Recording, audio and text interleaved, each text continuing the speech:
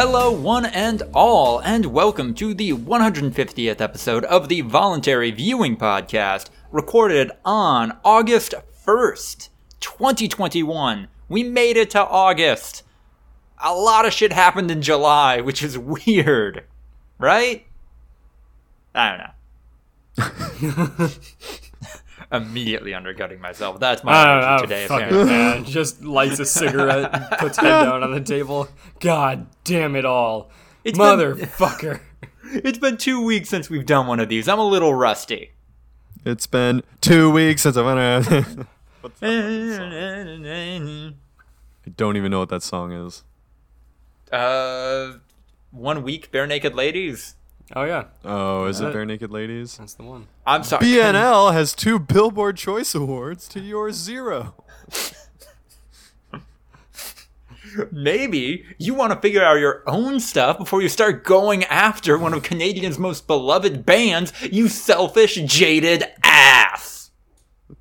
Canada.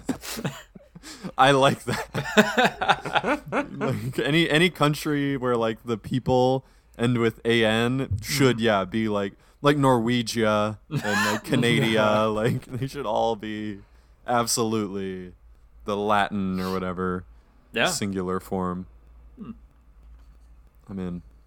Fuck yeah. And the man who is in is also a man who doesn't want to hear any questions about the tables. Ryan Holtz. Freddie got my tables all dirty. It's like he just threw them on the ground. Ah! I feel like you guys are still talking about I think you should leave with Tim Robinson. Yeah. No, you knew it. Yeah. You nailed it. It's that style. When I was out in Florida, I listened to a couple of the episodes of the podcast you guys did, and I did not expect an entire episode to be dedicated solely to just talking about bits from I Think You Should Leave with Tim Robinson. You're ranking them. Yeah. My only definitive quarantine cast ranking. My only exposure to I Think You Should Leave with Tim Robinson is a 30-second clip that I saw from it at the beginning of a Binging with Babish episode where he did sloppy steaks. He did sloppy steaks. Yeah, and it's fucking gold. Yeah. And if you like Auntie Donna, Tim Robinson is just like the American aggressive form of Auntie Donna, like just absurdist sketch comedy. And it's very hit or miss. It is. You'll get gold and you'll get sketches that you're like, ooh, but it was only lasted a minute, so you're like, whatever. Okay, on to the next one. I stand by it. I stand by what I said in that Quarantine Cast episode where I said I can't recommend this show to people. The only guarantee I know if somebody's going to like it is if they're already watching it and enjoying it. Yeah. It's very in your face. It's mean. But of course Andrew's not watching season 2 of I Think You Should Leave. That's because he's too busy watching and trying to keep Corncob TV alive. I don't know what you guys want from me. I really want you to quote it verbatim like we are. Yeah, okay. DirecTV is looking to drop 23 premium channels from its subscription model coming in August. One of those, of course, being Corncob TV and its hit new show, Coffin Flop.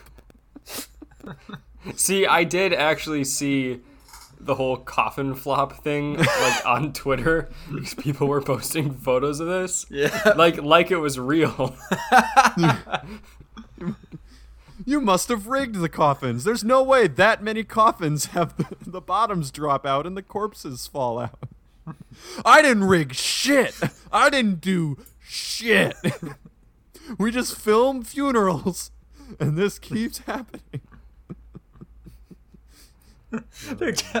Why are so many of them naked? Yeah. Why are a tenth of them nude? They're telling me you gotta have permission to air this on live TVs. No, I don't. They don't have souls. Oh, man. I've been waiting for years for a hit on Corncob TV. And now you're going to fuck me like this? God damn To all of our loyal viewers out there, you've listened to the Voluntary Viewing Podcast, and over the last year and a half, you've somehow continued to listen to the Quarantine Cast.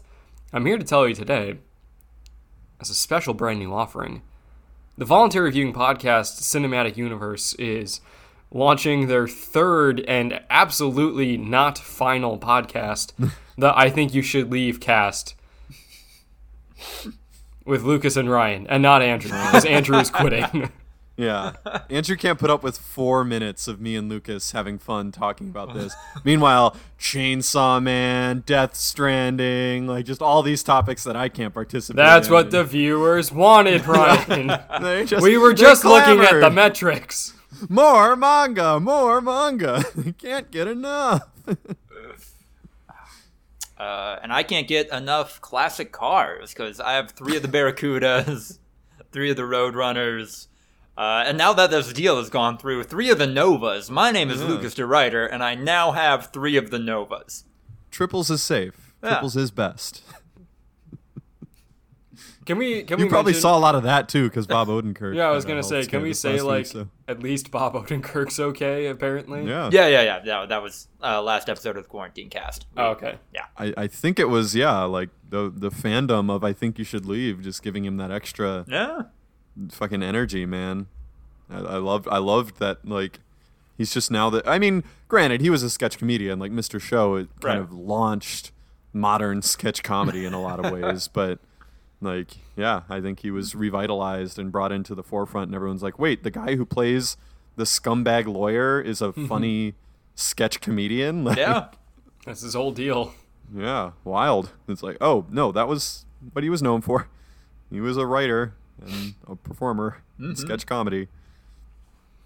How did Bob Odenkirk not end up with his own talk show? Like, you know, like him and Jon Stewart, I remember, kind of started out together. I think it was beneath him, right? Like, I think he was just too good of an actor to just be like a host. I can go to the shows, man. I can be on the screen. I don't need to talk to people. And I don't live in a hotel. Too good. Oh, God. It's a show it's like Monty Python and the Holy Grail, where it's more fun to quote than to watch. Like it is fun to watch, but it's way more fun to just like take delight in doing random bullshit quotes all the time. Like sketches that I didn't really find that funny are still really fucking fun to quote on Twitter and stuff. Like to interact with other fans of the show with on Twitter. Like one of my least favorite sketches of this season was the Adult Ghost Tour, but I feel like that's one of the ones that gets the most traction on, like, I Think You Should Leave Twitter, and it is fun every time I see a reference to it, even though this sketch itself was really bad for me. I'm not trying to make anyone have the worst day of their job. I'm just politely asking, did any of those fuckers ever fly in here and jizz everywhere with their giant horse cocks? Did you make any friends? Not really. Yeah.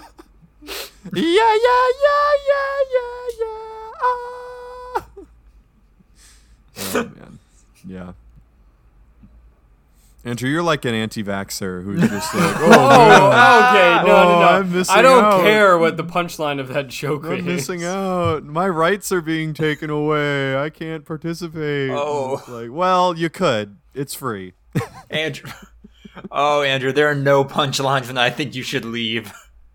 It's just a descent. There really aren't, though. No. There's never a build-up. Like, it's just continual absurdist comedy that just doesn't have like a setup punchline structure at all. And you kind of expect it, and that's what fucks with you, is that there isn't one.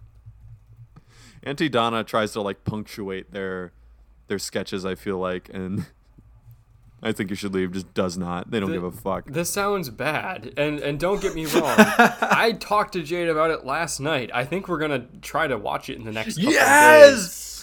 I don't think I'm gonna like it. Yeah, you won't.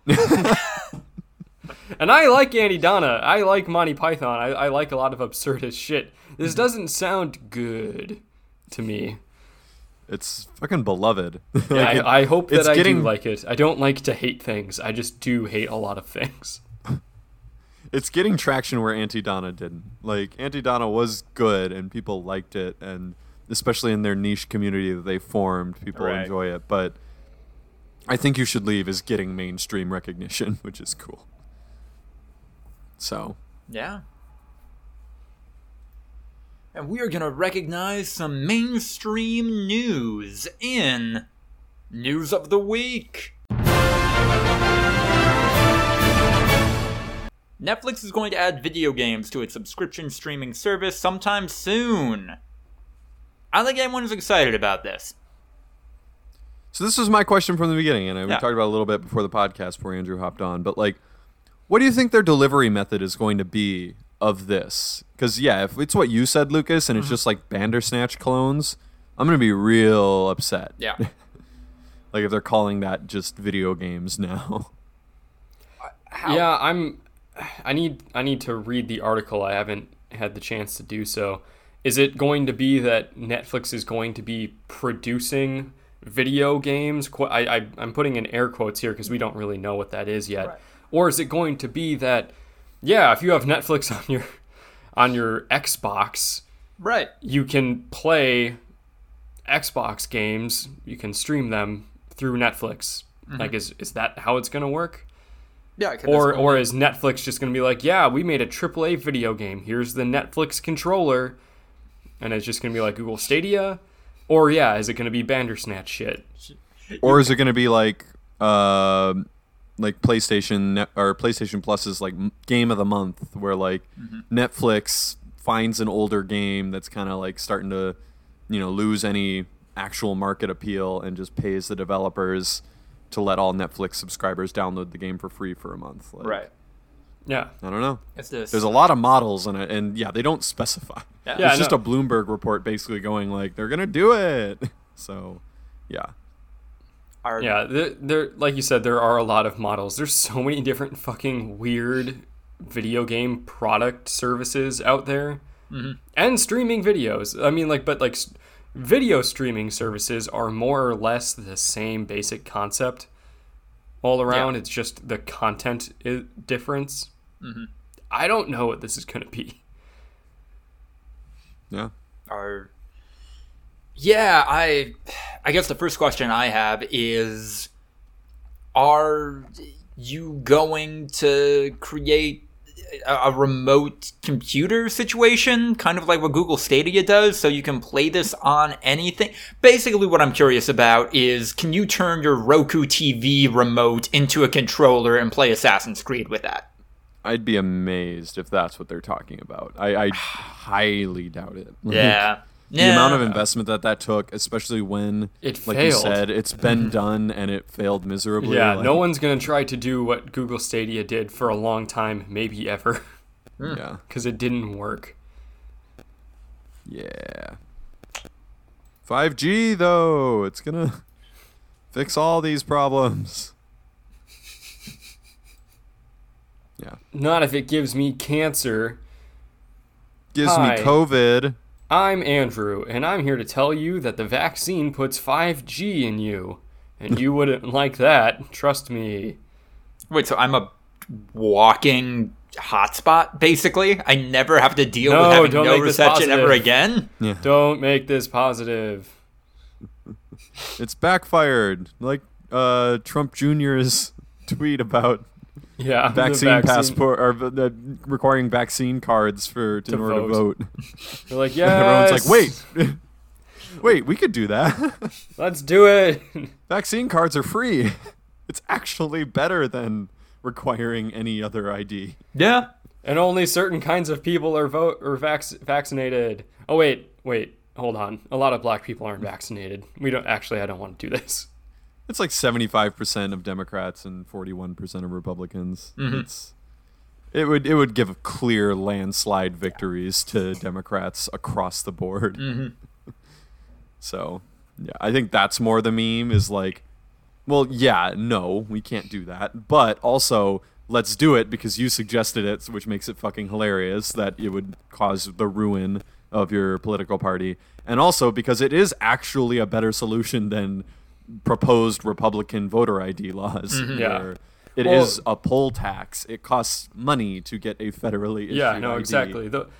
Because the Republican quote-unquote solution is not a solution. It's a prevention. It's causing a problem. And we all know why. Yeah.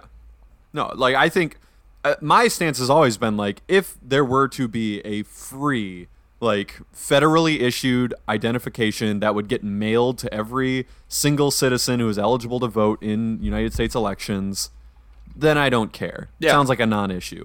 But that's not what they want. So, yeah, it's bullshit. Like, I don't give a fuck if that's your actual plan, if you're going to actually do that and mail it out to every single person and blah, blah, blah, blah, blah, whatever. But that's not what you want to do. Nah.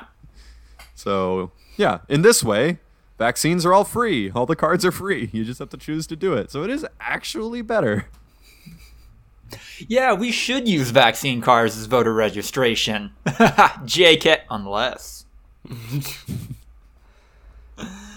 Fucking memes are how we cope with current states of politics.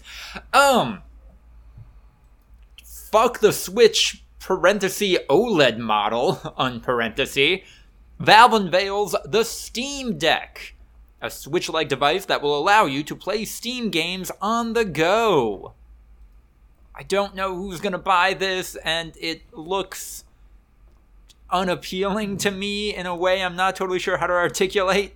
Lucas, it's clearly, obviously, for people that are too hardcore too into video games to buy something dumb and casual like the Switch. Right. But, not so into video games that they would spend, I don't know, like $100 or $200 extra to build a PC.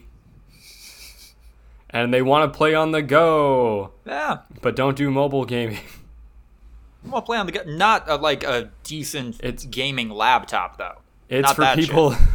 It's for people that want to play the Hunt Showdown in 800p. Yeah, I love that as like a selling point. They were like, "Oh, this can run all the modern AAA titles because the resolution is only 720p." Like, I get it; it's a smaller screen. Right. In theory, you don't need as much resolution, but it's just a weird. You're saying it like it's a feature that the resolution is so low. Good news, everyone! It looks bad. Yeah. Don't worry, guys. We can run it on pretty high settings. Oh, by the way, I was right about Zoom. those weird little pad things under the joysticks. Those are absolutely like track pads to like replicate a mouse. Oh, no. Yeah. I loved those guys. It was one of the reviews, and they were just like, "Oh, it's surprising how intuitive it is, and how it kind of feels like just a normal mouse." And I'm like, "No, it fucking doesn't. Like, come on." You know it doesn't. Like, if you've played PC games, a trackpad is not even close to a legitimate replacement for a mouse. It's the same as if you are playing like a shooter game on your phone, and you drag your thumb across the screen to make you aim. That's what it is. Like a pro gamer. Yeah. Pro gamers famously love touch controls. I'm using tilt controls. So I also saw that there are like different levels of it, because one version costs $400, one costs $600, and one costs $800, I think. I don't know what the differences are between them. Isn't it all like just storage? So is that okay? it? I got it here. $400 for the 64 gigabyte internal storage. Yeah, it's just storage. Does this have expandable like SSD storage? Because 64 is not nearly enough. No, that's like one game. That's like GTA 5, maybe. You can't play a Call of Duty on this with that level of storage. Battlefield.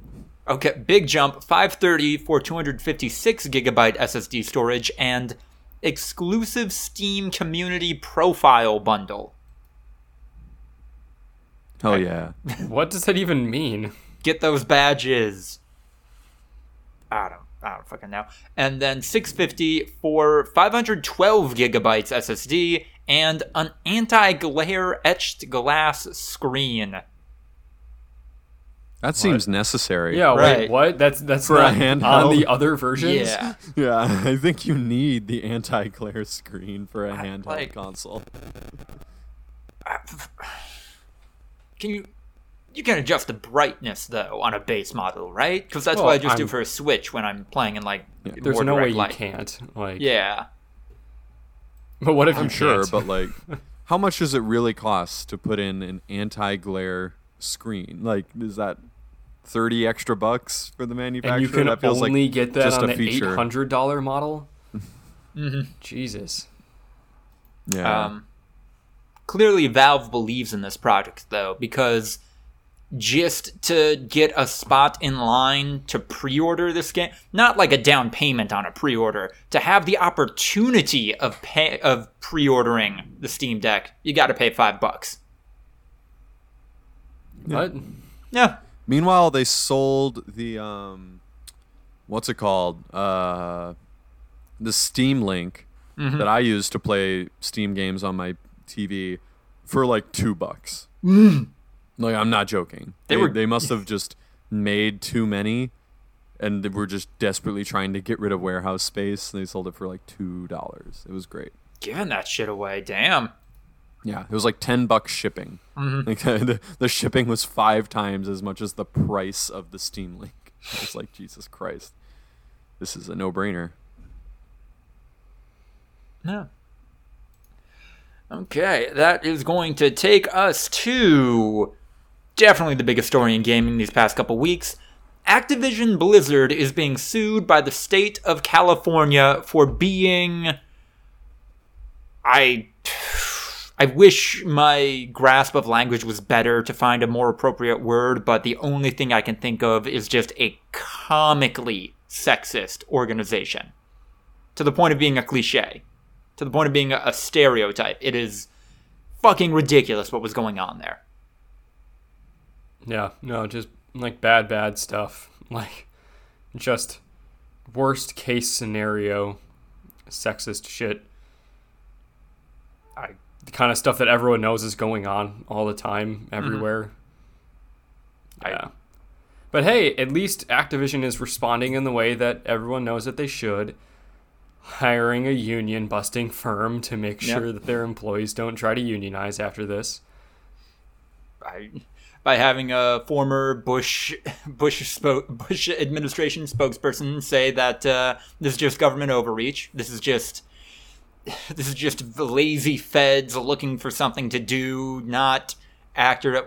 Just fucking deny. It's fake news. No. This is cancel culture. I mean, you joke, but yeah, that's gonna be their defense. No, Yeah. I know. I'm not joking. That's all they're gonna- I'm being serious. And meanwhile, a woman was literally driven to kill herself due to how she was treated while working at Blizzard Activision. Yeah. Yep. So Frances Townsend has been just... I don't know what her response strategy has been, what Blizzard's response strategy has been, because she is just seemingly stoking the flames of generating bad public opinion, even worse public opinion of the company. There was a walkout on Wednesday. Several Activision Blizzard employees issued some demands. No talk of unionization yet, but it was stuff like getting rid of arbitration for contracts, general workers' rights stuff that should probably be in place already. But yeah, it fucking what? Well, I know how it gets this bad. I know how this kind of how this kind of culture can foster, but for the state to go after a company is when just ridiculous. God. Yeah. Yeah. Bad. Not good. Not a good time. Good luck to all those employees. Anything happening in television or film we should talk about? Everyone hates Space Jam 2. Right? Yeah. Because they forget how bad Space Jam 1 was. Fair. Because they were little baby children. Little babbies. They were like, oh, Bugs Bunny dunking. Whoa. This is so good. It lost all the charm of the original. And it's like, I mean, because of all the ad placement. And it was like, what? The first one was that. the entire movie was maybe, you could argue, just an ad from Michael Jordan coming back to basketball. Like, Yeah.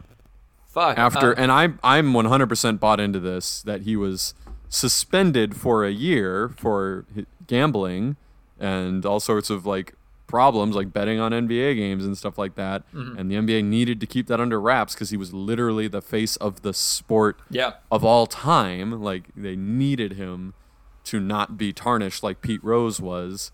So they said, we're going to suspend you for a season. Go do something else. We're not going to announce it. Mm-hmm. And he was like, I'm going to play pro baseball. And that'll be the excuse for why I'm retiring for a year.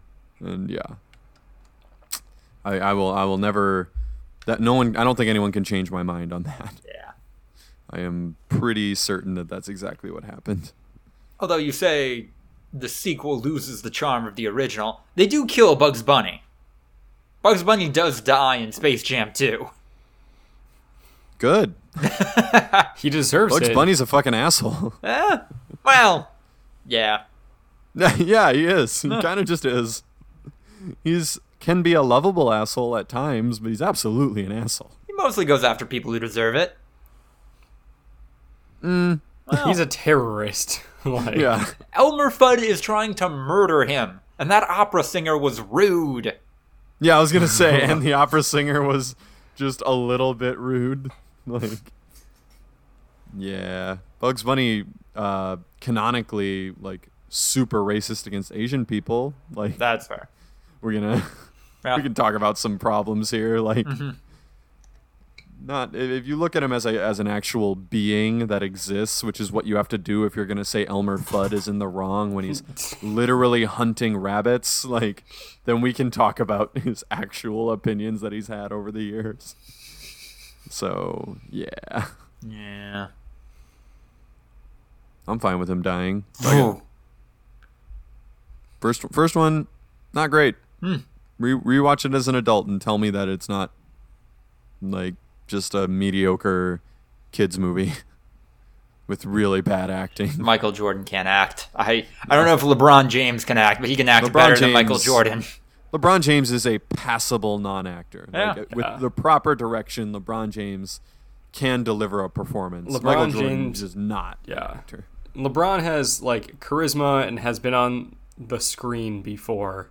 He's done this kind of thing, at least in a smaller capacity, and he's probably not going to win any Oscars anytime soon, but holy fucking shit, can Michael Jordan not act? Michael Jordan, the hyper-serious, like, competitive asshole that, like, constantly demands the best out of everyone, versus LeBron James, the fucking cornball, like, just Taco Tuesday guy. Yeah, just dicks around all the time when he's not, like, in the playoffs. Like, yeah, I could guess who would be the better actor. Yeah. All right, that's going to take us into the other category. Kickstarter shuts down a campaign for a supposed anime streaming platform, AnimeTube. The campaign was criticized as being misleading and having unrealistic goals, such as licensing hundreds of high-profile anime and building a website and AI assistant on a budget of $50,000. Look what they did to my boy. The man is just trying to keep us down. Big Crunchyroll is trying to stop any competition. This was actually going to be a platform for the consumer, and they're trying to take it down. They're trying to silence us. Yeah. Great points. They're making great points. Except what they were pitching was completely unrealistic, and anyone who knew anything about the biz knows that. $50K would be the license fee for, like, a mid-tier show, I imagine. Yeah. let alone an actual platform. And actually running it, like having servers and like being able to host stuff. Also, like they were, God, just doing sketchy stuff like right out of the gate. Like they said in the campaign, oh yeah, we've reached out to companies about acquiring the licenses to these shows. And then somebody got in the comments on Twitter like, hey, so I'm in charge of licensing at this company. We own these. I haven't talked to you. And they were like, oh no, we went to the Japanese company about this. And like, one, sure you did. Two, did you fucking try to go above me on this? Did you just admit to like, no, we're not talking. We're talking to your boss. Like that's who we're in meetings with. Yeah. Like what the fuck? We're pretty big league guys. Yeah, like, I know we're just a random Kickstarter. We've got almost $50,000 in our Kickstarter, dude. Maybe you should get on my level. Yeah. Guy in charge of licensing for a major media corporation probably makes 5 times that every year for their Kickstarter. Also, I've read the Kickstarter before it was shut down. Some of it was weird and not very clear. It was like... Because it was a scam. It wasn't real. It was never going to happen. One of their pitches was Crunchyroll and Funimation suck. They have bad UI design and there are ads on them. On our platform, the UI is going to be great and you can pay not to have ads on the platform like every other subscription service. Like, I don't... Yeah, I see that about Hulu a lot, where people are like, Hulu's fucking F tier in comparison with Netflix with all their ads, and it's just like, the Hulu ad-free subscription price is lower than Netflix's. Like, I'm not saying that like Hulu's better than Netflix, but like, you're complaining about ads, which means you're paying for the shitty tier, which is like a third of Netflix's price. Like, yeah, I don't understand. You don't get basic economics. Like, yeah, if you don't pay as much, they gotta make their money back somehow. Like, you're gonna get some ads. Yeah, I don't. They're not gonna get ads. They're gonna get ads. No one's gonna get ads. Or people say that about HBO, where they're like, I pay so much for HBO just to get commercials. And it's like, they're like 30-second bumpers for HBO other shows. HBO shows Yeah, that's that it. you probably will enjoy if you watch them. And also, I've binged a lot on HBO. And when I would binge, they would only do that for the first episode of the binge. And then you could just watch straight through and keep watching more episodes of the same show. So... You know what? Not to defend advertisements, not to defend capitalism, but like back when we were doing Game of Thrones watch parties, that would set the tone a little bit, you know, to get the sizzle reel of this is all the HBO shit, and then you got the static fade in of the logo, and then the that's like here we go. This is starting. I don't know if you've ever had it where like you make a playlist and you play it so much that you memorize the order. So like the end for the rest of your life, the ending of one song, your brain starts to get ready for what you know to be the next song in the playlist. That's me with when you hear the HBO logo, I always expect to hear the and just like, here we go. But I don't know. It's not defending capitalism. It's more just like be realistic. Like understand why, because it feels like you're complaining without just a base level knowledge of why things are the way they are. Like, I can understand if you were making your argument from a place of like, no, this sucks, the product is compromised. But it seems like more you just have no knowledge of how anything works. You think things are all just like free, and like the Game of Thrones, which cost like $20 million an episode to produce, can just operate at a loss. Like, I'm sorry, ad blockers don't apply to MP4s, my dude. Like, I don't know what to tell you. So, I think this is a good segue into a question that I've wanted to ask you guys for a long time. Okay. It's like the last couple of months, like I've been thinking like, oh, this episode, I'm finally going to bring this up. I keep forgetting. And then I saw Freddie Wong actually tweeted a couple weeks ago, like asking the exact same question. I'm like, oh, this is perfect. I'll ask it then. And then I never did. we're talking about Game of Thrones and HBO and all these other streaming services. I remember it was a conversation that we were having back in college, that it was kind of a well-accepted thing that we are currently in the golden age of TV. We're not sure if movies are as good as they were in the past or will be as good as they are in the future. There's a lot of franchises that way, but like we're in the golden age of TV right now. So my two-part question is, was that true? And if it is that over? If that was the golden age of television, with the exclamation point being obviously Game of Thrones, but then Breaking Bad and all those other shows that were huge that everyone was watching and talking about at the same time, was that the golden age of television? And if it was, has it ended and we're now in something else? I'll say I think it peaked then higher than it is nowadays. I don't know if that's going to be the canonical, that was the best era of television. I don't know that we're not going to get to that place again. Because the fragmentation of audiences just continued. It was the perfect meeting point of where audiences hadn't fragmented enough to where they were expecting this really niche content, like I Think You Should Leave with Tim Robinson, or like something that appeals just to them and maybe 500,000 other people. We were at that crossroads where people weren't quite to that point, and also there was so much choice that there was so much content being churned out that like stuff would catch on, and when it caught on, it fucking like lit on fire, and the whole world was taken over by this one show. And I just don't think we're quite in that space yet. And then to adapt to the fact that these niche audiences were forming, I think most of those big name companies, with maybe the exception of HBO, but I don't think that they've quite found their Game of Thrones replacement that like is just high quality and massive. All those companies started just making shit. Just making bad, mediocre fucking TV. Yeah. And not caring that it was mediocre because 500,000 people are going to watch it and that's all they care about.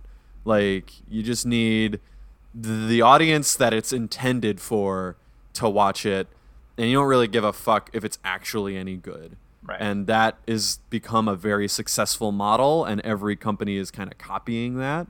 So I think there was that era where the crossroads of like quality content was still being made because they hadn't quite discovered that you could just throw a bunch of bullshit at the wall until something stuck.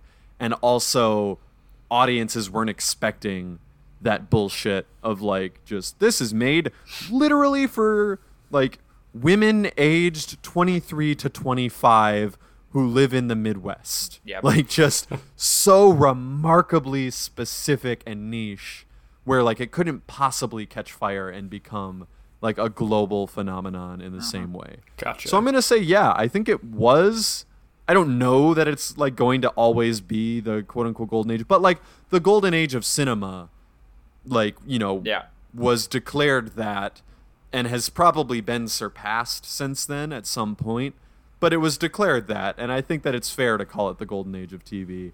And I do think that, we're not there anymore. We have moved on to another era of like just fucking microcasting. Just like, you don't need, to be a global phenomenon. It can help. Like, it can be a big tent programming of like, this will get more people on your streaming service. But in the grand scheme of things, you really need name recognition so that people will actually buy your streaming service and try it out, and then just fucking narrow casting like a bunch of stuff and being able to market that narrow casted programming to the intended audience and having it catch on remarkably well with that intended audience. And that is a remarkably successful platform strategy. And I think that it's out-competing stuff like HBO when they try to just make really, really good stuff that people really like. And because of that, I think HBO is struggling to find that that Game of Thrones because of the shifted landscape. So, yeah. I'm going to say I hope that wasn't the golden age of TV, because Game of Thrones sucked, and it would suck if the best television was defined by Game of Thrones did not not a great suck. show. The ending of Game of Thrones sucked. The ending of Game of Thrones sucked. If you're going to tell me to my face that the first 4 seasons of Game of Thrones sucked, then I don't even know what to tell you, man. Like, that shit was peak. Yeah. That was the best TV that's ever been made. The first 4 seasons of Game of Thrones was just so consistently good and engaging where you couldn't stop thinking about it. And season 5 was, by comparison, not nearly as good as those previous 4 seasons, but still better than almost any other TV out there. And then season 6 was solid. And the problem was the consistency dropped off. Seasons 1 through 4, every episode was an 8 out of 10, bare minimum, and then you'd get the 10 out of 10 episodes. After that, it became, you'll get 10 out of 10 episodes sometimes. You'll get Hard Home. You'll get the Battle of Winterfell. You'll get like the crazy ass, unbelievable episodes. But the ones in between them are like 5 out of 10, like just not that great. So that's the issue. And then the ending was just dog shit. Like, and I'm not afraid to admit that. But that I would argue that was kind of already, we were out of the true golden era where like people were, like Andrew said, like the shows that you brought up already were kind of more like late 2000s, late aughts, early tens, early teens or whatever the fuck. Like that was already pretty decently out of that range of the golden era. Season 4 of Game of Thrones was, what, 2015, 2014, something like that? Yeah, I don't remember. Jesus. But it was a long time ago. Yeah. Yeah. Damn. So. Damn. And it's one of those things where no one really called it the golden age of television until after the fact.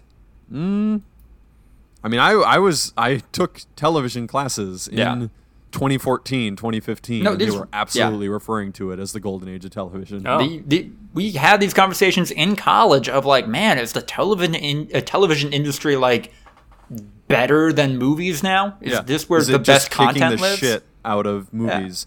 Actors, directors, auteurs were abandoning movies to make TV in favor of TVs. I would still argue, by the way, that the television industry is still better than movies right now, especially when you look at what the fuck is in theaters and just how it's all just bullshit, because that's all that studios can make nowadays. There's like half a dozen good movies that come out every year. Yeah, and that's it. And they're all indie. There's maybe one that comes out of a major studio, and the rest of them are just indie.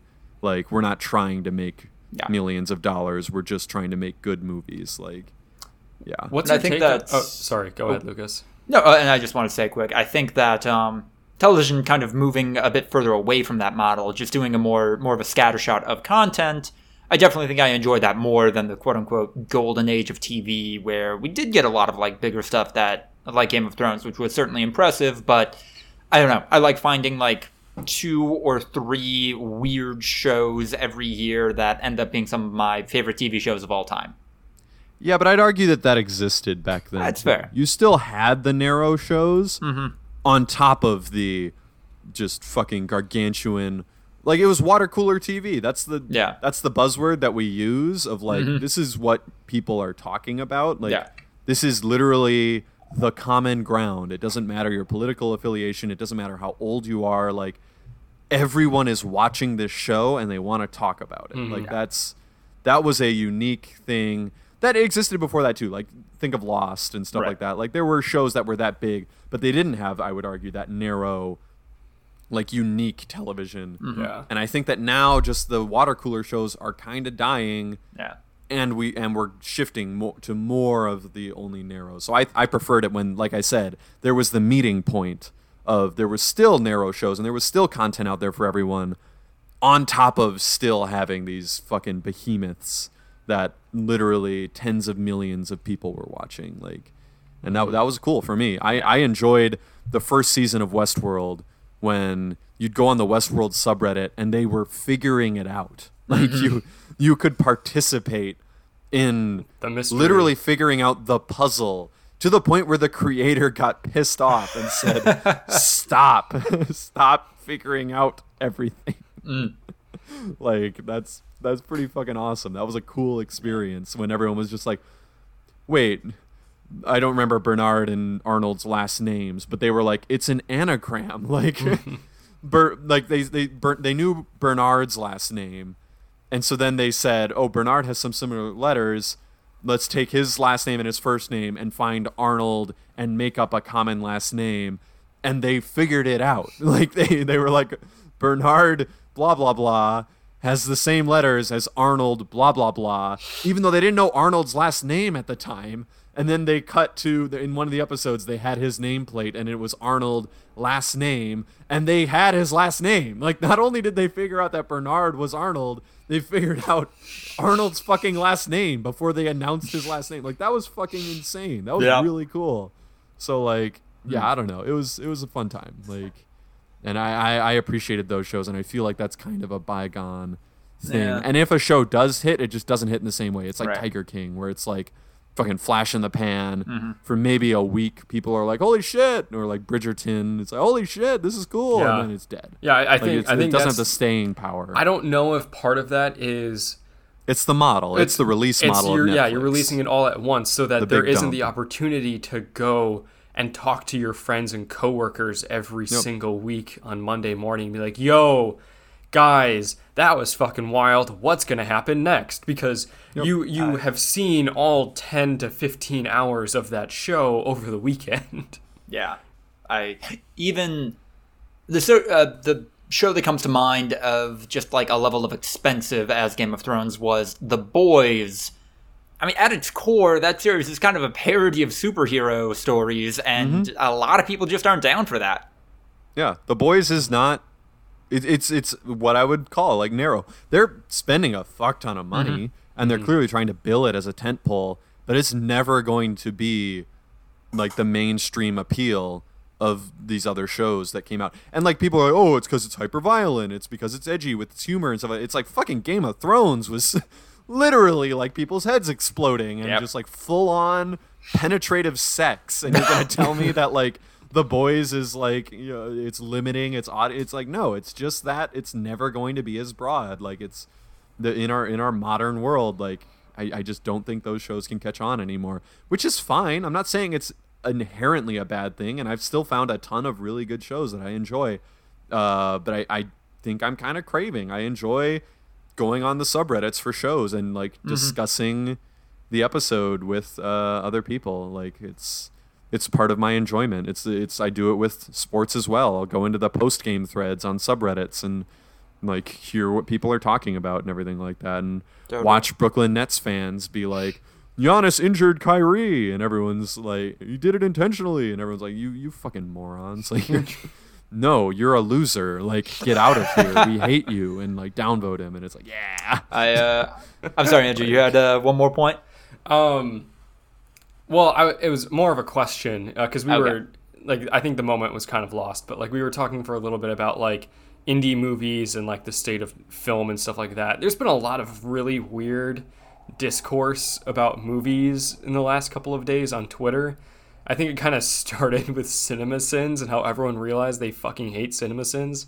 Oh, dude, this has been a conversation happening in cycles since 2014. Sure, I know, but I keep seeing more and more stuff that it just keeps evolving every day to the point now where it's like, what is the point of Rotten Tomatoes and like our audience scores, you know, because they're like always different than critic scores.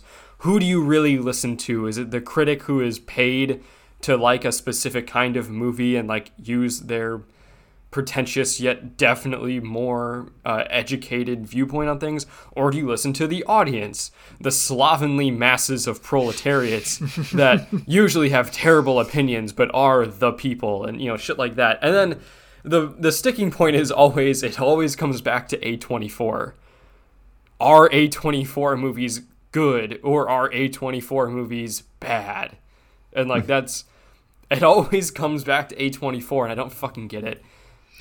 The problem with Rotten Tomatoes, like the criticism that like, oh, the audience score matters more than the critic score, is because people still don't fucking understand what the percentages are. Like they think, oh, the audience gave it an 80%, thinking that the audience gave it an 8 out of 10. It's like, no, 80% of people, just random fucking Joe Schmo, said it was worth watching. Like, people are dumb, dude. Like, I just, they're going to be more easily impressed than a critic. And they're going to say, yeah, it was worth the $10. I ate some popcorn and saw some explosions. Like, yeah, worth it to me. And like, yeah, a critic's going to expect a little bit more. And like, if you consider yourself to be a bit of a cinephile, your opinions are probably going to line up a lot more with critics than with the audience, because the audiences are fucking morons. Like, and that's why we are where we are in terms of like the cinematic industry, is because the only movies that make money are ones where fucking Joe Schmo is going like, Iron Man punched Captain America, ha ha ha, thumbs up from me. Like, it's fucking bullshit. And movies are dead to me. Like, they just are. My TV's better. My absolute favorite thing that I always see is some fucking asshole coming along and then reposting the end fight from Avengers Endgame and being like, this is the greatest moment of cinematic history and you can't convince me otherwise. And then like 50 million comments of like, go kill yourself, go kill yourself, go kill yourself. Like the dude who did it is obviously just baiting. In the first Avengers movie, because it was unique and new and really cool, and they were doing something different. By the time Endgame came around, there was 20 something fucking movies. They did it for so long. They had every single movie that had more than one superhero would have an epic group shot moment. Like DC, Marvel, anything. If there was more than one superhero, there would be a moment where they all lined up and went like, here we go. Like, so completely, it was the coolest of all of those moments, but it had been done so much before that you can't tell me that the impact wasn't lost. Like, in the original one, it was where the camera like did that circle, and all of them were like looking out at the Chitauri or whatever the fuck, and like the Hulk was like, rah, and it was like, holy shit, they're all together. This is fucking crazy. But that was 2010. A lot of shit has changed since then, and after 9 years of that shit, it does not have the same impact. It was a good ending. It was like, all right, done. No more Marvel for me. And I have not regretted it once. You guys talk about WandaVision, and I'm like, cool, I'm glad they're enjoying it. People talk about Spider-Man Far From Home, and I'm like, cool, I'm glad they're enjoying it. No desire whatsoever to watch any of those. So, just to bookend this a little bit and move on to our next section, as I see we have 5 minutes left in this particular call. And I will say that I don't look at scores very often, but when I do, either way, a discrepancy between audience and critic scores, those are the movies I think I tend to like the most and get the most excited about. When the critics like it more or the audience either like way. It more? You mean when there's a big discrepancy and it's controversial is what he's saying. Yeah. Like, but it's never that the critics like it more and the audiences hate it. Oh, Green Knight. The Green Knight, there's a big ass controversy about that movie. One movie.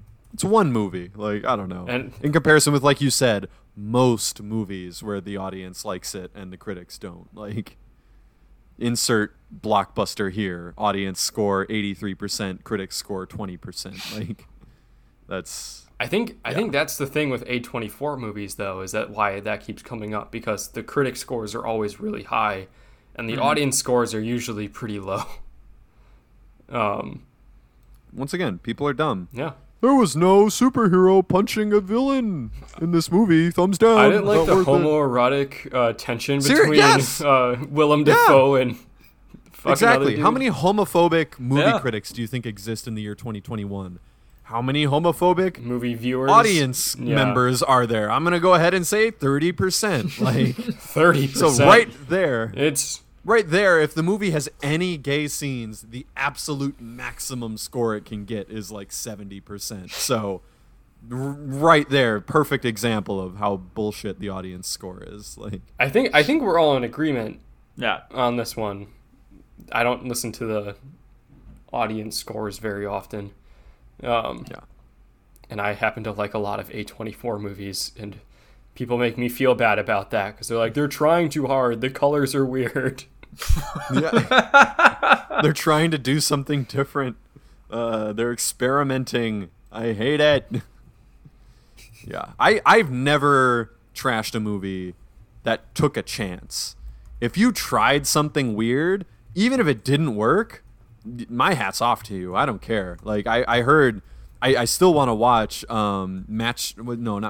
Swiss Army Man. Yeah. I've heard not that great, but they fucking went for it. Yeah, it's weird shit, They man. did some shit. And like, I will always give a movie credit if it tried some, like, sorry to bother you. Fucking, there's no, like, if that movie didn't take as many big swings as it did, it'd probably be like a 6 or 7 out of 10. Yeah. But because it fucking went for it, it'll forever exist as a 9 out of 10 for me. Like, that is a wild ride where they just went for it, man. The most dialed up to 11 out of nowhere I can think of in a movie, at least. Shit, fucking hell. All right, so that is going to take us into the break. Intermission. Then maybe memes, but definitely the breakouts. No, we missed a news item. Anyway, we'll see you next time. I was wrong. We did miss a news item. We're still in the other category. The Cleveland Indians are changing their name to the Guardians. And racists are like, oh, the Guardian, little name, generic name. And it's like, you don't know anything about Cleveland, huh? I do kind of love that they saw the jersey, just X'd out the IND, the IN, and added a GUAR. Get in there. Yeah. I mean, that's the same idea behind the Washington Red Tails or whatever. Mm-hmm. Yeah, it's they like, just want it's red still in the name. Yeah, you keep the colors, you keep the abbreviation, but you don't need to. There's no reason to keep the fucking R. I mean, you're kind of a hard like shift. You could like lose brand recognition, which is what it's all about. Like, I see where they're coming from when they say that. Mm-hmm. But I fucking love Washington football team at this point. I'm actually going to be a little upset if they change it to something. Yeah, we like all dunked on it for a long time, but it's actually kind of fucking cool. Like, it's kind of fucking awesome. WFT, like it's so out of place, and that's what makes it. Fucking great. It's a Swiss Army Man of football names. I have come fully around on the Washington football team. Yeah. I'm ready for it to just be their name. I am totally down. If for nothing else, because a lot of fans probably bought a bunch of merch. Yeah. That could go out of date, and fuck that. All right. Do we have anything in the meme corner? Maybe the fucking film and TV discourse should have been moved to the meme corner, but I don't know. It was a good discussion. It was organic. When it comes up, it comes up. It was fine. What? It was organic. What? Like Eartha Kitt in an airplane. God damn it, that's a really good episode of television. Yeah, golden age of TV is over because Community isn't on anymore. Community fell firmly within the realm of the golden age. Yeah. And fucking all the NBC comedies. I still watch that Brotherhood of Man commercial like once every few months because I'm just like, Jesus Christ. They literally went Office, Parks and Rec, Brooklyn Nine-Nine, Community, like just fucking like nonstop. The real fucking Avengers right there. That lineup. The flute version or recorder version. How does that fucking happen? Okay, so I know realistically how that happens is a bunch of SNL people wanted to break into more dedicated TV all at around the same time, and Mike Schur. Yeah.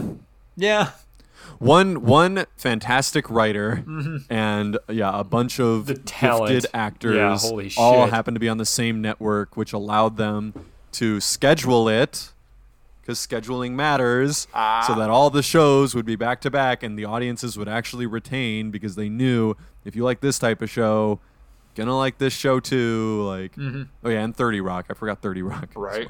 Holy shit. Insane. Fuck. And now I couldn't name a single show that's on NBC on a Thursday night. Fuck. Law and Order. Wow. That's a safe bet. I mean, it was gonna be their Law and Order night, and then they pulled. They had Law and Order SVU, longest show in television history at this point. It's literally been on for like 22 years.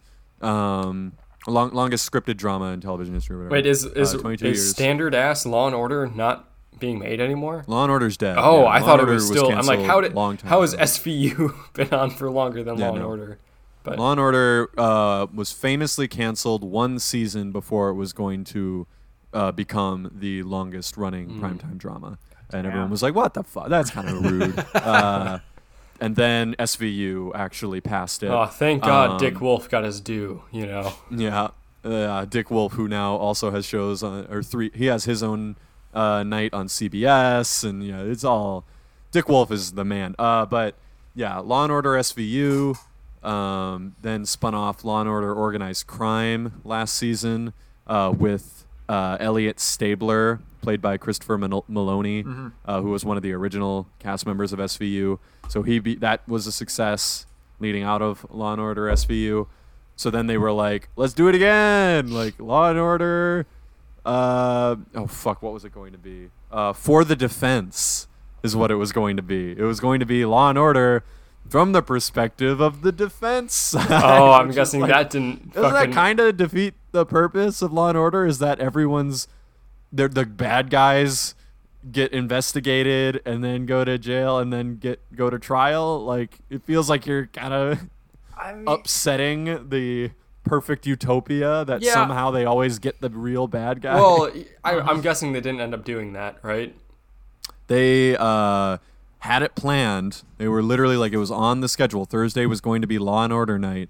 And then they scrapped the show like maybe a month ago. Yeah, of course, because it was going to be a show where the cops are the bad guys in one way or another. They announced it. They developed it. They made a pilot. They picked it up to series. They announced it. They put it on their schedule. And then 2 or 3 months before it was going to air, they said, never mind. Get it out of here. COVID complications. Who knows how much money on this? No, they didn't say COVID. They just said it's not. No. They just said nah. Not happening. They also did that the year before. They were going to make a show called Law and Order Hate Crimes. And they got rid of that one too. That one, I don't know how that one ever. Well, you say that, but like SVU, SVU is about rape. Like, you can't get more sensitive than that. I forgot that's what SVU is about. Not ideal. Yeah, SVU is literally about rape, and a lot of it's pedophiles, like raping kids. Like, it's literally, you can't get any more sensitive. Like, Law and Order Hate Crime sounds like a Robot Chicken parody. Well, again, you got to think about who are the bad guys in these shows. In Law & Order SVU, the bad guys are pedophiles, so no one has a problem making a show about it because they're like, yeah, I get to hate pedophiles. If they make a show about hate crimes, the bad guys are the racists committing hate crimes, and there's going to be more people than you think who don't want to root against those people. But I'm going to go ahead and argue, having watched a lot of Dick Wolf programming at this point and like how he's taken over, white supremacist men are kind of the only safe place to go anymore for network TV villains. You gotta play it up. You can't just be like, no, I support Trump and therefore I want to kill this congressman. You have to be like, no, I think white I'm a member of the Aryan Brotherhood. To be at the top of the pyramid. All the unpure must, like, they have to be comically white supremacist, but it is kind of the only safe place to go anymore, and I'm sure that's what they were thinking with hate crimes, is we will make them so over the top racist white supremacists that like no one can really complain lest they out themselves as a white supremacist. But again, there are more people than you think who are just already they've outed themselves as blatant white supremacists. No, I know. Mm-hmm. There's more people than you think, but in comparison with everyone else, like, you're not going to be able to convince me that more than like 10% of the population is willing to self-identify as a white supremacist, that white people are the superior race and all the impure must be eliminated. Like, that's going to be a small percentage. Like, people aren't going to be willing to go to bat for someone characterized that way in the same vein as a pedophile. Now, yeah, if you put some nuance on it, if you actually make them say, like, no, I'm just trying to protect my cultural heritage, or no, I just don't know if, like, it's fair that black people get to go to, like, schools in that neighborhood. You know, like, if you put nuance and actual dog whistles and stuff, yeah, people are going to be very upset. But as long as you make it just cartoonish, then you can't really be mad. And it leads to it being the safe villain, honestly, most of the time. No, I get it. He just wanted to, like, keep the property value of his neighborhood high. Like, what? Why Look, is he the was bad just guy? honoring the covenant that the people who owned the house previously signed. He didn't want to break the law. Mm-hmm. This country was founded on religious principles, and he was acting in balance with, fucking hell. Yeah. The sons of Canaan were cursed with dark skin, so therefore black people are cursed and should be enslaved. Yeah, people forget that the Bible was used for thousands of years to justify slavery. Right before they changed all that to be homophobic. Well, yeah, it's out of convenience. Oh, yeah. 96 times it says shellfish is a sin. Only like 12 times, I think it says homosexual relations are a sin. But I think most Christians eat shrimp. Yeah. Oh, this guy. I'm a real Christian. Look, honestly, you know what? If you're going to actually somehow follow all the rules and you can't have facial hair. You must stone your wife if she commits certain... If you're going to actually do that, then yeah, man. I guess I don't know what to tell you. Like, sure. Wait, hold on. At least you're not being full-blown, hypocritical about it. Is the rule you can't have facial hair or you can't shave it off? I don't remember. No, it's that you can't have it. Okay. It's legitimately in the Old Testament because it's considered unclean. I thought it was the opposite. No, a lot of it was just that, like... they're trying to, like, the elders of a tribe of human beings thousands of years ago said, when we eat pork, we get sick. Let's make a rule you can't eat pork. Yeah. Like, they don't know what's going on. People who get beards are getting sick more often. No beards, or, just... I hate women. Fucking Stone your humans. wife. Yeah, no, exactly. Like, the gender politics don't exist. Like, literally, women are property. Like...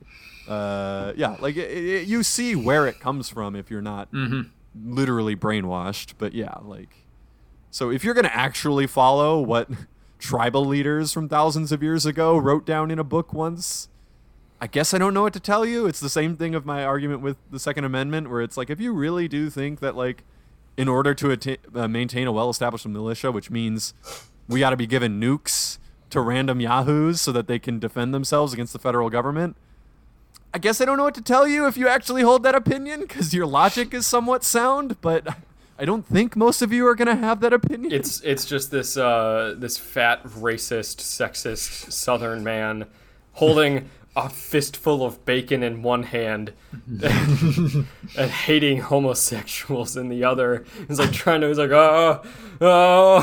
do I choose? No.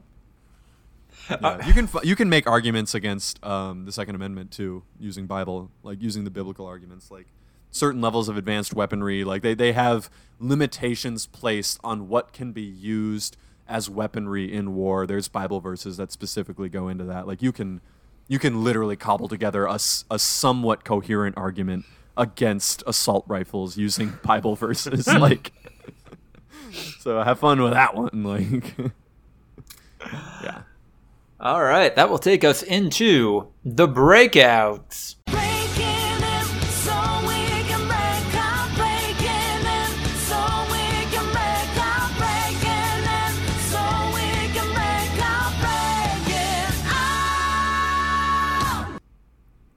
What are you guys checking out? I beat Andrew in Madden yesterday. He was in a rough state of travel exhaustion and Yeah, that's why didn't go well. No other You reason. just beat me like less than a month ago. Yeah, no, don't pretend that I'm this unstoppable juggernaut. It's just you have bad games and then you compound your bad mistakes because you kind of give up, and that's that. Yeah. So, yeah. It was fun. Cool. It was back to it, although I don't have air conditioning out there, so I was also not having a good time, sweating a lot. I was a literal sweat. So, I watched a new show that was recommended to me on a different podcast. Have either of you heard of the show Kevin Can Fuck Himself? Yeah. Based on Kevin Can Wait, where they killed his wife after one season and replaced her with Leah Remini because of King of Queens. I fucking love Kevin Can Fuck Himself. Nice. Golden age of television. You guys are aware of like the setup of the show, though, right? Yeah, pretty much. Okay. To the listener, then, like the show out of the gate presents itself as like standard, like single camera sitcom. The oath of a husband, wife, just like well-meaning, but she loves him at the end of the day. She can put up with his hijinks, but then as soon as Kevin and his buddies leave, it changes into just a drama.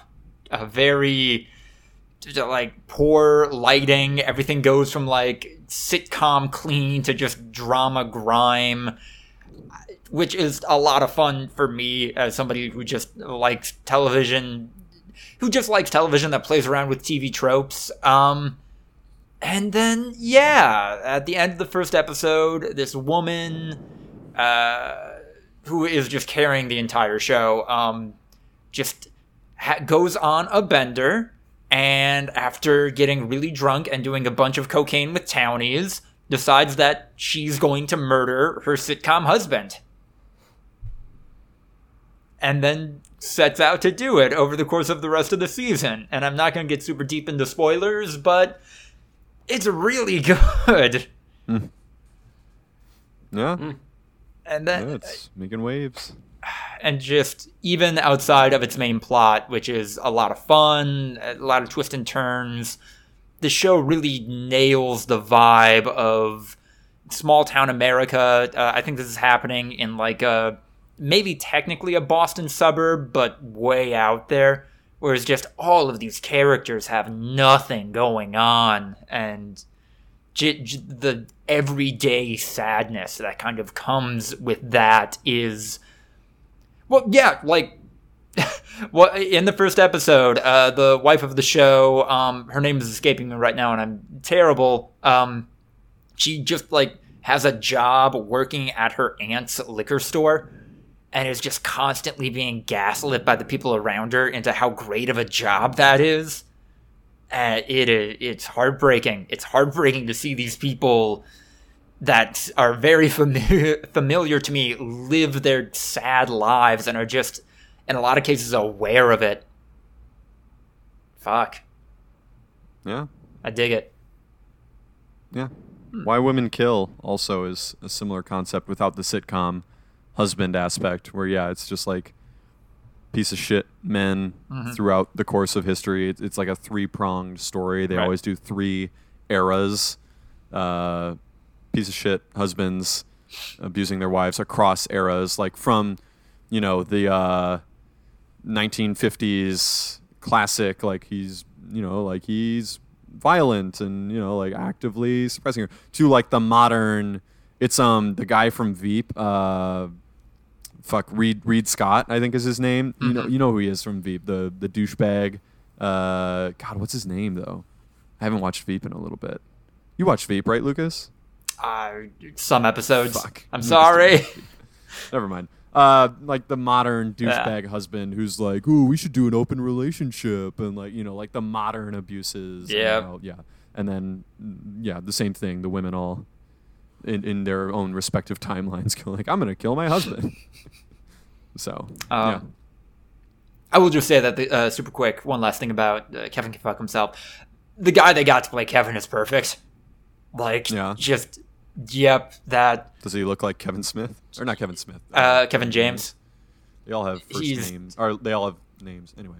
No, yeah, definitely. Like, you can definitely tell that that's what they were going for. And he's great in the role. And I think his only other big acting credit is that he played Shrek in Shrek the Musical. Oh, yeah. Yeah. Eric Peterson? Yes, I believe so. Forgot about the Shrek musical. Yeah. Best known for his starring role as the titular character in the AMC dark comedy series Kevin Can Fuck Himself. Mm-hmm.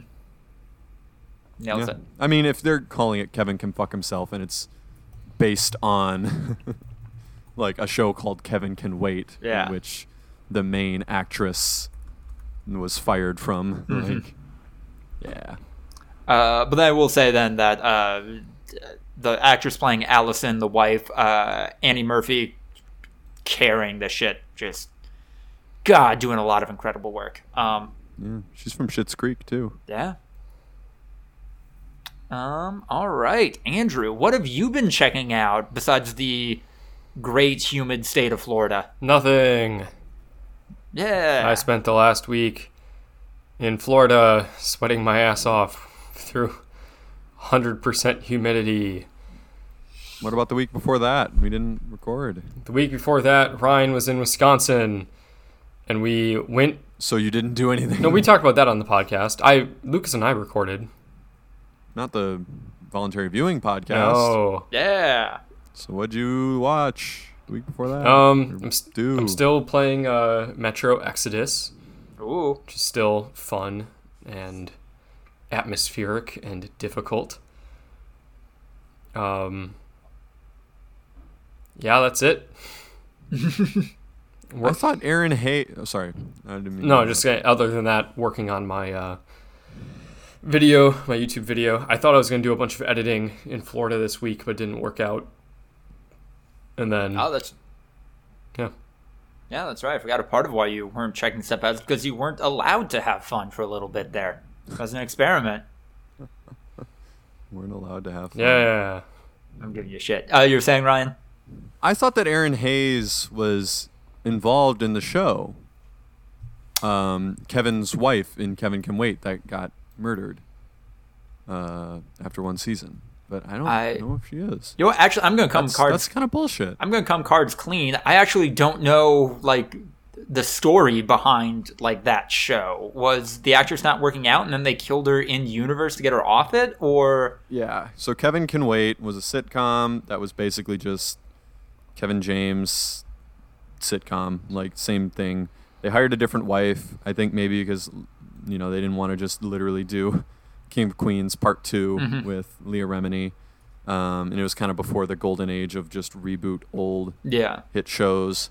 And yeah, I mean, same bullshit. Like, yeah, it's the same trope. Like, Kevin James is like this stupid fat man who does physical comedy and doesn't really belong. And she's like the perfect wife and blah, blah, blah, blah, blah. And it just, I think that because, it was a tired sitcom, no one was really vibing with it that much in the first season. And then, sorry, my lights just went out. But power's still on. Yeah. But then, what's it called? It is related to it somehow. I know that Aaron Hayes isn't in Kevin Can Fuck Himself, but I mean, the last sentence in the Wikipedia description, first paragraph of Kevin Can Wait is, Aaron Hayes's firing was the inspiration for the AMC dark comedy Kevin Can Fuck Himself. Okay. No, that's what I was getting to is, it wasn't really working out. They moved on from her. In the last 2 episodes of season 1, Leah Remini guest starred, and clearly Kevin James and Leah Remini still had a bunch of chemistry because they worked together for like a decade on a very successful sitcom. So then they kind of were like, oh, all right, let's move on from the wife. And rather than have them get divorced or something, they like killed her. Like they killed her character and had Leah Remini move in as the new kind of like interest. And it just didn't go well. Aaron Hayes was upset about it, and a lot of people were upset about it. And inspired the show Kevin Can Fuck Himself. But I thought she was involved in it, and if she's not, I feel like that's kind of shitty. I don't know. Maybe that's just me. Like, I feel like you got to give her at least a role or at least some sort of like credit that like her story is what literally inspired the show to the point where they named it after the sitcom that she was in. But I'm looking at IMDb and she has no credit whatsoever. Like, not even a like smaller role. She doesn't have like any writer credit, producer credit, nothing. Like, and I feel like that. I was almost positive that maybe when it was announced she was involved, but yeah, weird.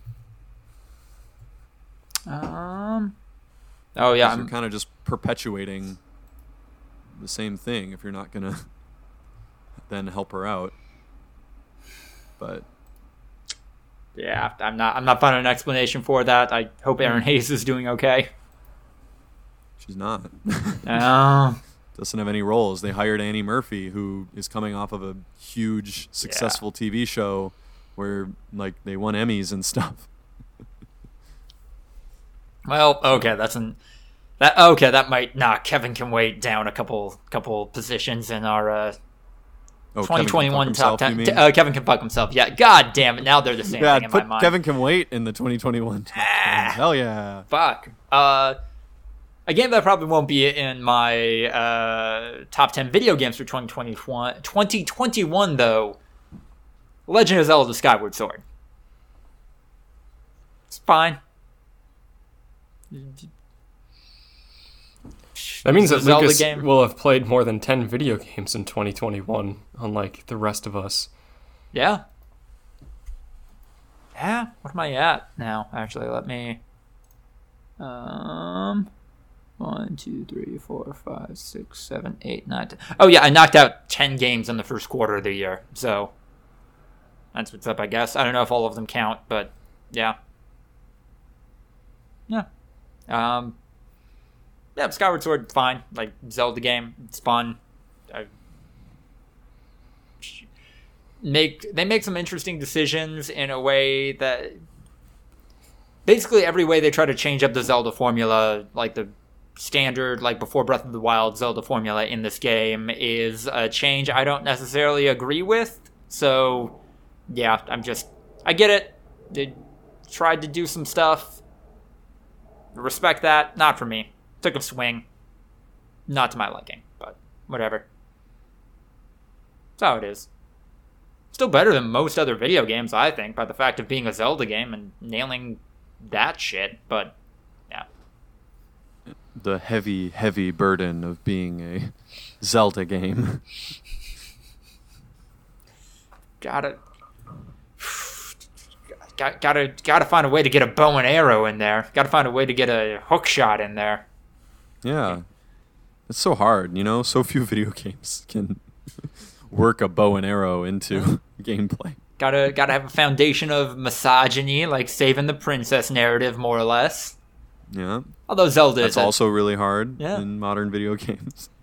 Zelda is at least given shit to do in this one, but it's also gathering flowers and and cooking or something. Yeah, like really and singing a song. Ugh. You joke, but wasn't that in a Zelda game? I'm that was positive like Zelda's role, that it was. That she was like the musical. I thought, yeah, maybe I'm mistaken. Yeah, well, Zelda always introduces some kind of song in the 3D games, at least. Yeah. I don't know. She's off screen. She's doing important stuff. It's kind of a la keeping Ganon sealed in Breath of the Wild, but it's not great. It's not cool. I don't know. I watched a lot of Breath of the Wild, and did they really emphasize that, or was it just kind of like a very, very deep background thing? No, it was a very, very deep background. I know that the whole thing was that, like, the reason things were happening was, Zelda was holding Ganon back, but, like, it was not that Zelda had, I don't know, discovered feminism and, was fighting back. It was just, I have a magic inside me, and I talk like this. Is that Italian? It's me, Zelda. Yeah. Wait, does Peach have an Italian accent? I don't know if I've ever heard little Peach bit, talk yeah. for an extended amount of I time. don't think I've ever heard Peach say anything. I heard her go, oh, or whatever the fuck, like her one-line vocalization, but a little bit maybe. I'm sure she's talked in the past. I'm curious if she has an Italian accent. Although, like, I will say, the one interesting thing about Link and Zelda's relationship in this one is that, Andrew, you know how in Breath of the Wild, it's like, Link and Zelda definitely want to fuck, but like, and maybe they are, but like, that's not super relevant to what's going on, so that's more in the background. Yeah.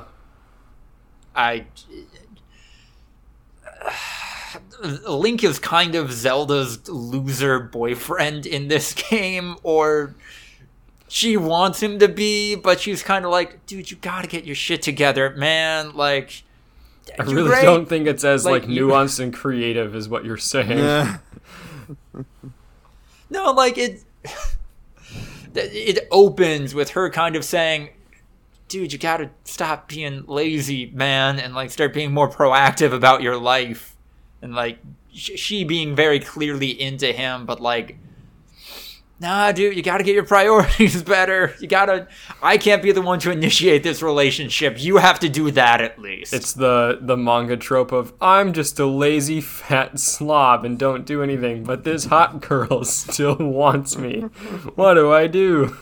No, it is the childhood friend trope, definitely. Yeah. Oh, the childhood friend trope. I forget. Yeah, that's a thing, isn't it? Oh, yeah. Oh, good God. That's fucked. So once again, in American media, the childhood friend is like there, but like the guy deserves, quote unquote, right? Like, yeah, he's a good guy. But they're going for, yeah, but he wants the really hot girl, right? Like, because he's blinded by her looks, and then at the end of the movie, he realizes that there was someone for him all along. But like, yeah, he's not a big piece of shit. Like, he's a well-intentioned but like blinded by lust guy. Like, yeah. Lucas, you told me you don't like anime anymore. This is did Lucas tell you he doesn't like anime anymore? He said it verbatim. I am not even paraphrasing. He said, I don't like anime anymore. Lucas. I'm off my bullshit. I'm sorry. I don't know, man. It's a bad season. It's a bad quarter. Not a lot of great stuff coming out. Maybe I'll be singing... Lucas's quarterly anime review. It's going to be a bad one. Maybe I'll be singing a different tune when Volume 6 of Chainsaw Man releases on the 3rd, but I don't know. A little down right now. What if Lucas does his quarterly anime review, lists all the popular anime, and he's like, yeah, no, these all fucking suck. And we check them out, and they're actually really good. Yeah. We're like, wait, hold on. This sounds like a really interesting concept. Yeah, we should flip it. We should be really pro-anime if Lucas keeps talking anime for one quarter. Just the contrarian corner. Yeah, I want to see your planning doc so that I can look at all the ones you hate and watch them all, so that I can have really informed opinions as to why you're wrong. Lucas is just doing like a triple reverse psychology. And he's like, oh, man, these are all the anime I hate. Dragon Ball Z and Chainsaw Man and One Piece. Oh, they're so bad. They're not good. Yu Hakusho. Beastars. It's just the bit from the other guys where Matt Wahlberg's character is a terrific dancer. And yeah. No, we learned how to do this ironically. To make fun of the kid. Yeah. No, did you get a slight boost to anime? You sent the Jessica Negri cosplay of Chainsaw Man.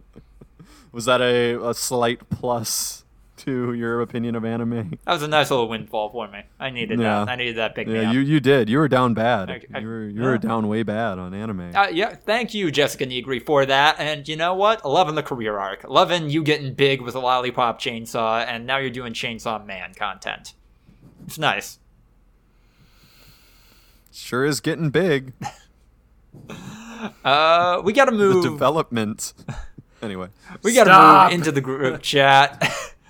We got like 2 episodes of Rick and Morty to talk about quick. No, we don't.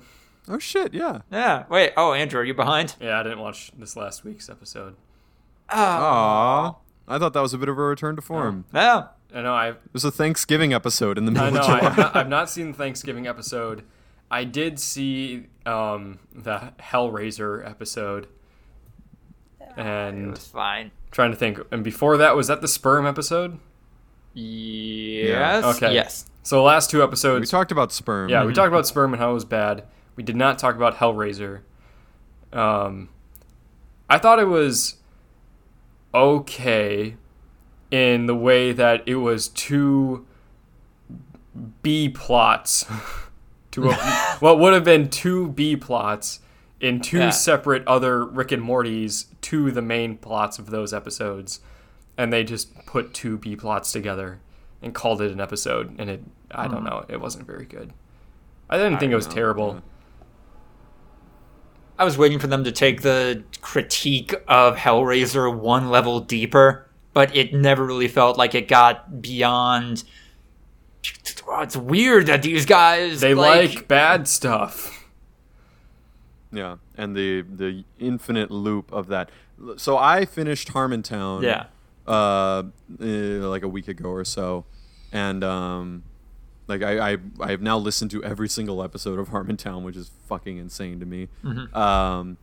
And yeah, like they're talking about they talk about that. That's a running joke. Is how demons and like the Addams family and like all people who like bad stuff, how like they will always like everything because if they hate good stuff, that makes them hate it, which makes them love it. Like, like it's always that you can, trace it back to them loving it. Ooh. Yeah, I thought delightful. I thought that joke was good once, and then they did it 10 more times, and it's like, yeah. That episode not. I mean, once again, none of these episodes are terrible for me because they're all Rick and Morty and they're kind of fun. Like, but I expect more, and I'm not getting it. Other than I would argue, the first episode and the Thanksgiving episode. Buckle up, Andrew. I will say though, I think you'll have fun with the Thanksgiving one. I think it's solid. It was a return to form. I don't think it was as good. I thought the first episode was legitimately like peak Rick and Morty. Like that's them at their best. Right. But I thought this was a solid, like one that you'd go back and rewatch. Yeah. Really excited for tonight's though, which is going to be the fucking anime episode of Rick and Morty. And there have been enough subtle nods and winks and references so far in the series that, like, this writer's room probably has some opinions. They probably get, like, what makes that entertainment medium really good and also really bad, and I can't wait to see them get into that a little bit. Yeah. At least I hope they do. I just don't know what they can add to the conversation that we haven't already done in this podcast. Yeah. Right. Yeah, they're just going to bite off the Voluntary Viewing podcast. Dan Harmon has listened to every single episode of the Voluntary Viewing podcast. Yeah. He's just now he caught heard that up, I was he heard that I was re-listening to Harmontown. He was like, all right, let's listen to 150 episodes of 320-somethings. He's like, yo, listen to these guys rip on anime, and then one guy tried to sadly defend it. One guy half-heartedly being forced into the role of defending the worst parts of anime, even though he 100% agrees that they're really, really bad. Like, yeah. You haven't once made the argument that like it's a different culture, which I appreciate. No, that is because it's not an argument. You'll find different opinions on all sorts of platforms. No, and like that's than that.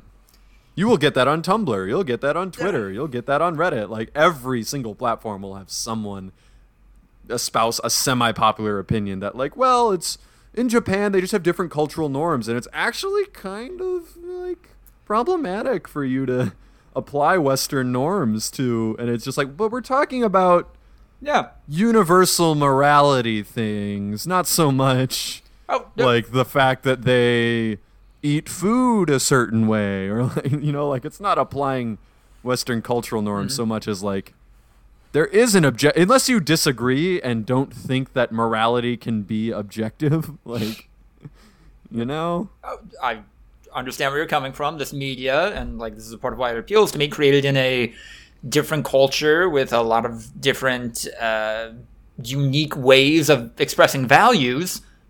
This shit is still sexist, though. Like that, both of these things can be true.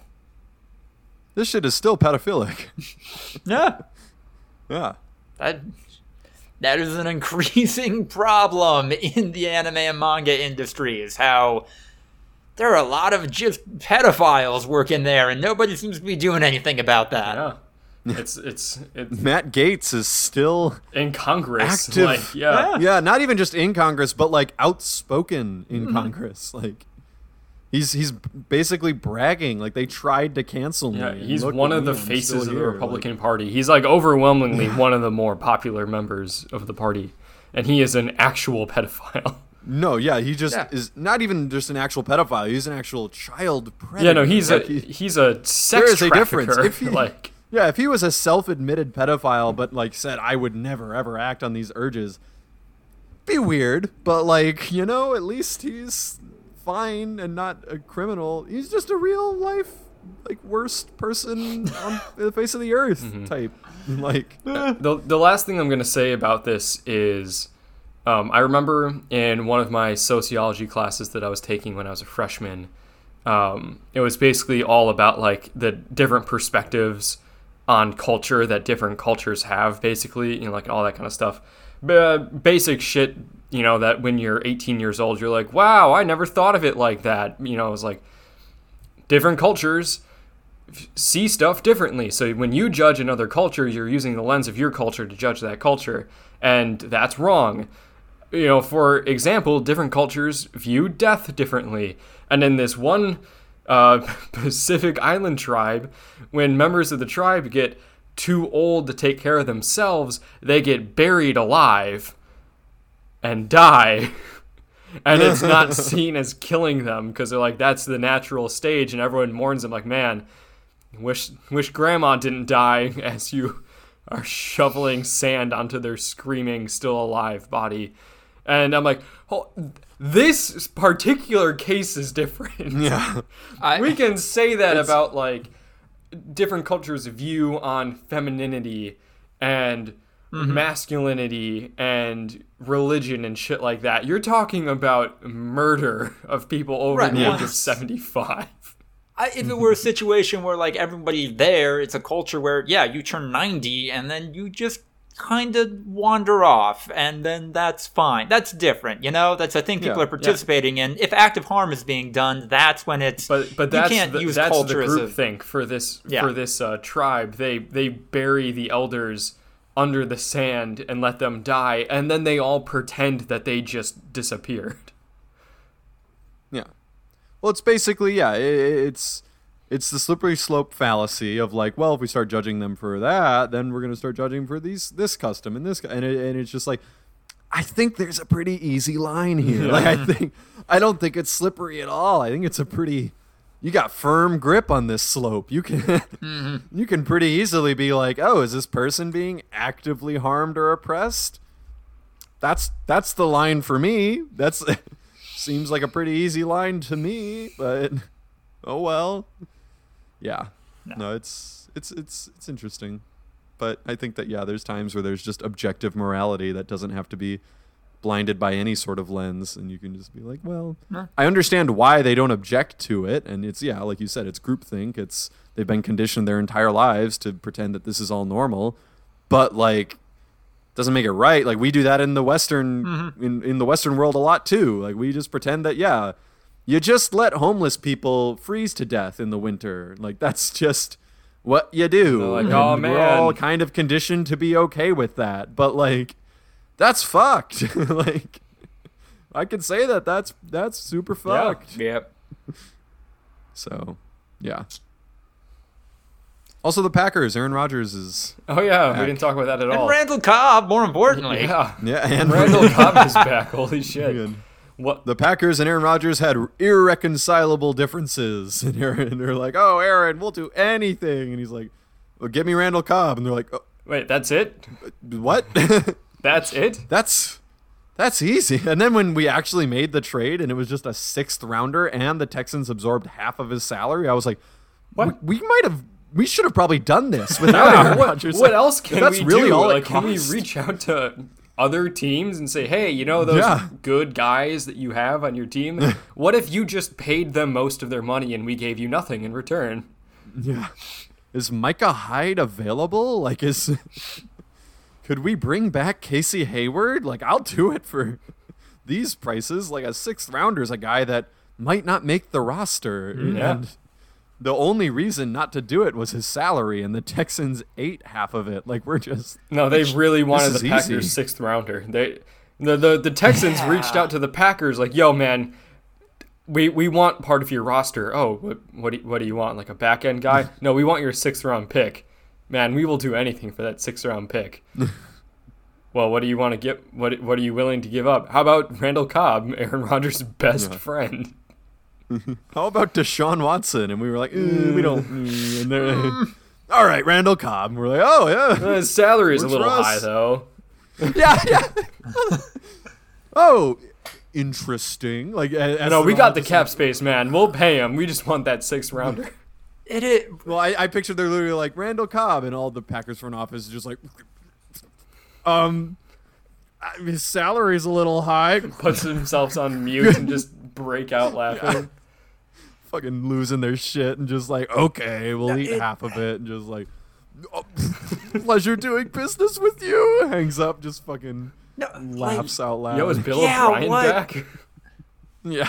What 3-dimensional bullshit chess is going on in Texas that they're like, this is a good trade. We're doing the right thing here. Randall Cobb wanted out, Yeah, I'm sure Randall Cobb, when he got wind that there was potential for him to leave the fucking dumpster fire that is the Houston Texans, he was like, yeah, and Texans, and that's the thing is the Texans have literally no incentive to try to win games. Like, they are about to, I mean, they have already imploded, but like they're about to get even worse.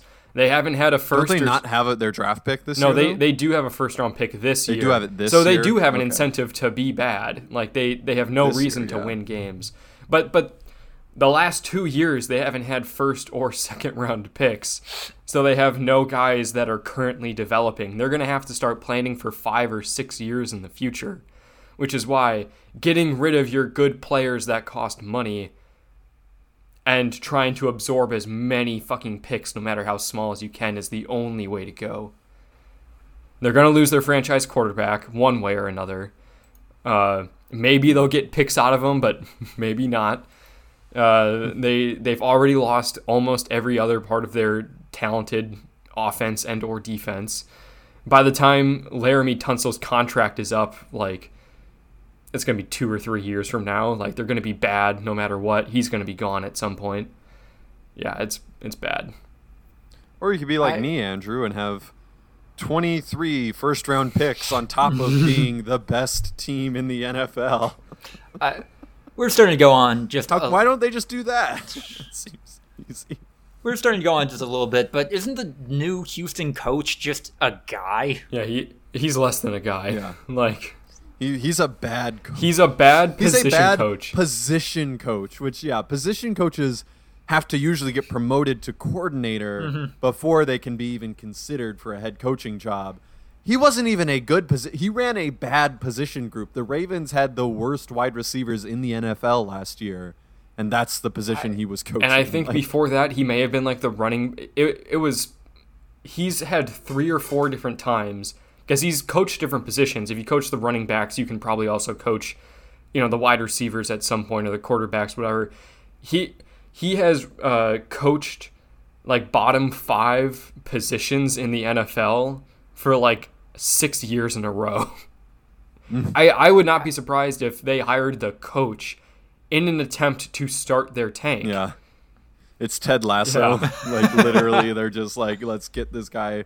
Because he's bad on purpose, like, and I know, the tank commander. That's what they call him. They exist. And I know it happens in the NBA a lot. In the NBA, there might be a coach that like a team wants to tank, and there's a coach that's kind of keeping them hovering around 500. So they'll fire that coach, and then bring in an interim coach, and they call him the tank commander. So, yeah. And the Houston owner is like a religious zealot, right? Yeah. Okay, reminder that the Houston owner is a religious zealot, everyone. Yeah, and hires Jack Easterby, who's just literal con man, to be the guy who runs the team. No, he's going to bring Houston a monorail. It'll be great. Hell yeah. All right. Thank you all so much for listening to episode 150 of the Voluntary Viewing Podcast, which will probably be titled either No Punchlines, They're Trying Too Hard, The Colors Are Weird, or The Contrarian Corner. We'll figure that out in post. If you like what you heard, like, comment, subscribe, etc., check us out on Instagram, YouTube, and TikTok, where we got some brand spanking new highlight clips that are terrific. Email voluntaryviewing@gmail.com if you have questions or want to bring us some business opportunities. ActBlue link in the description if you want to help a collection of great progressive causes. We have a Patreon if you want to help us keep the lights on and join the likes of the terrific Tiffany Cole, Sucky Badger, and sensual Richard Nixon. You can also give us money directly through Anchor, which is fantastic. Follow us on Twitter at V2_podcast for updates, and follow me at LucasTheWriter on Twitter to keep up with all of my writing. Good luck out there, everybody.